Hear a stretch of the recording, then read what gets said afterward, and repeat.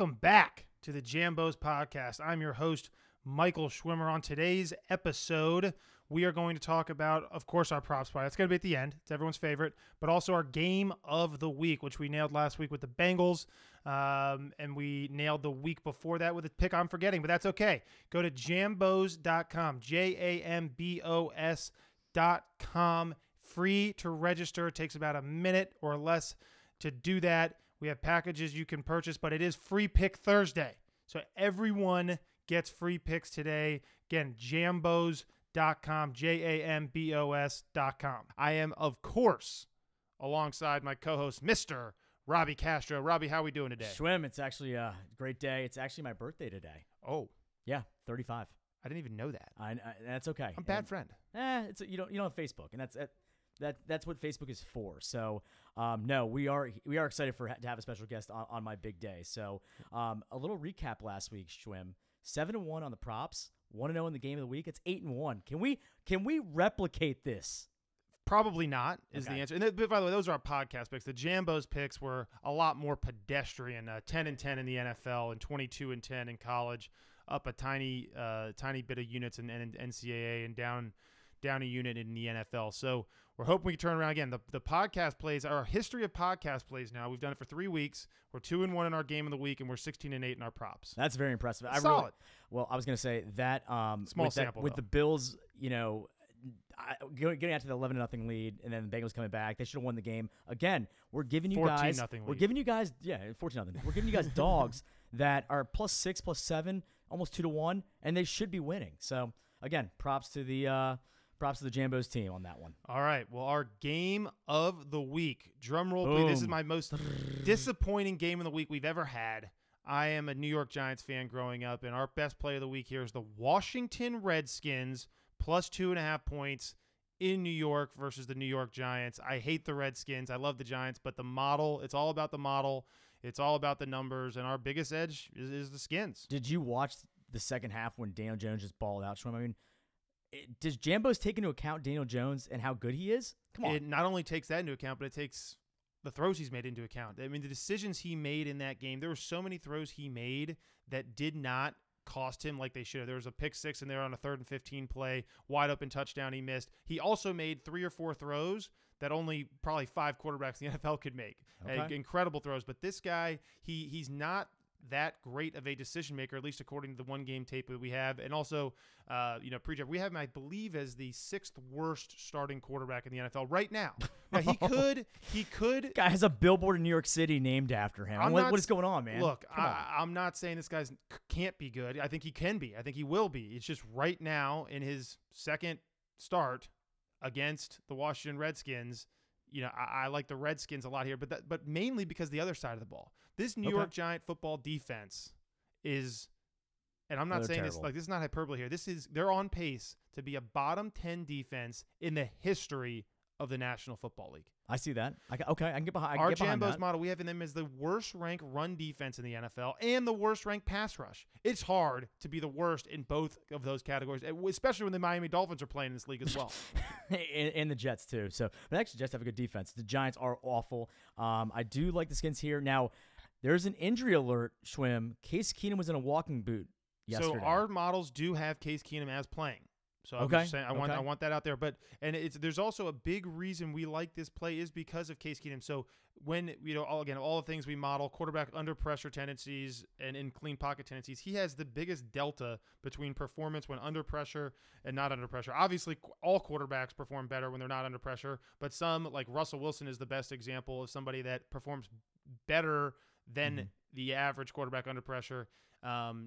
Comparatively to his play when there is no pressure. Case Keenum, you saw with the Bears, when he's under pressure, he is a bottom 5 quarterback in the league. When he is got a clean pocket and can throw, he all of a sudden becomes a top 10, like number 10 to 15, actually. I think we should check that. Quan, what do we got? Look that up and tell it to us in a second.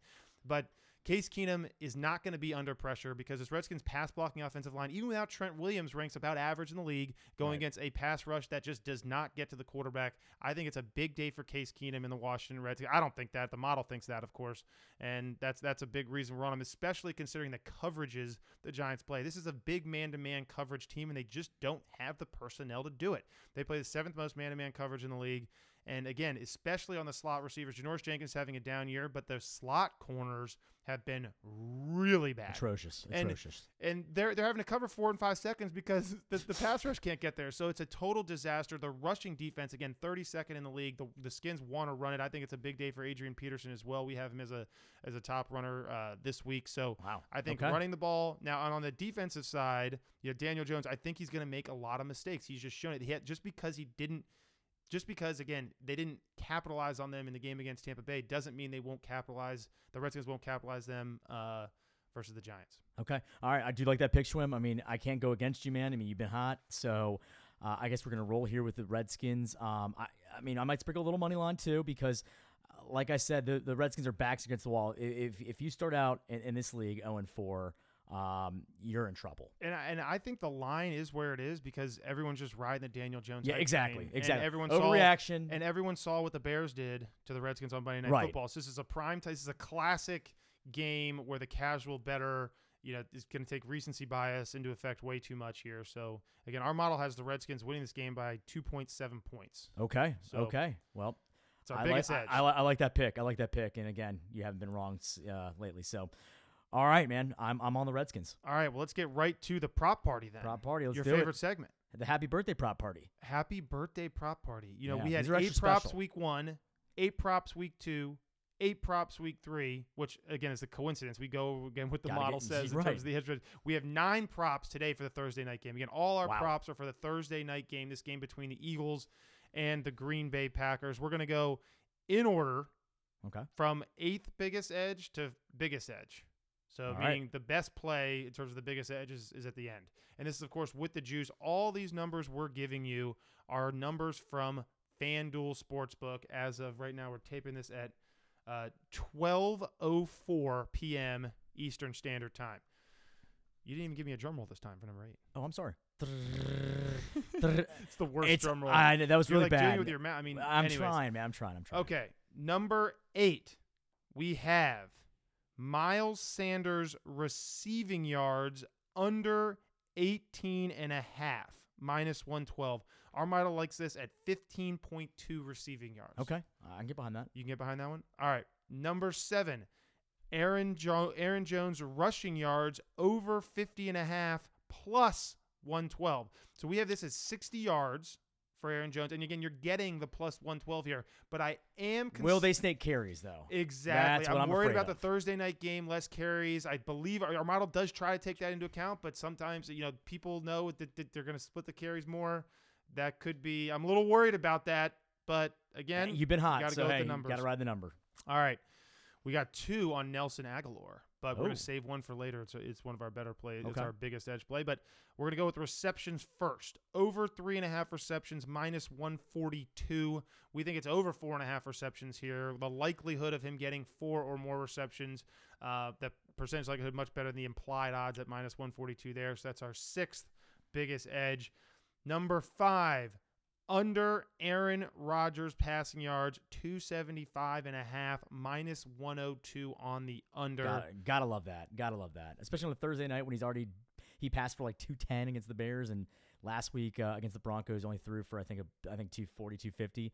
And all week they've been talking about, hey, Aaron Rodgers, throw the ball.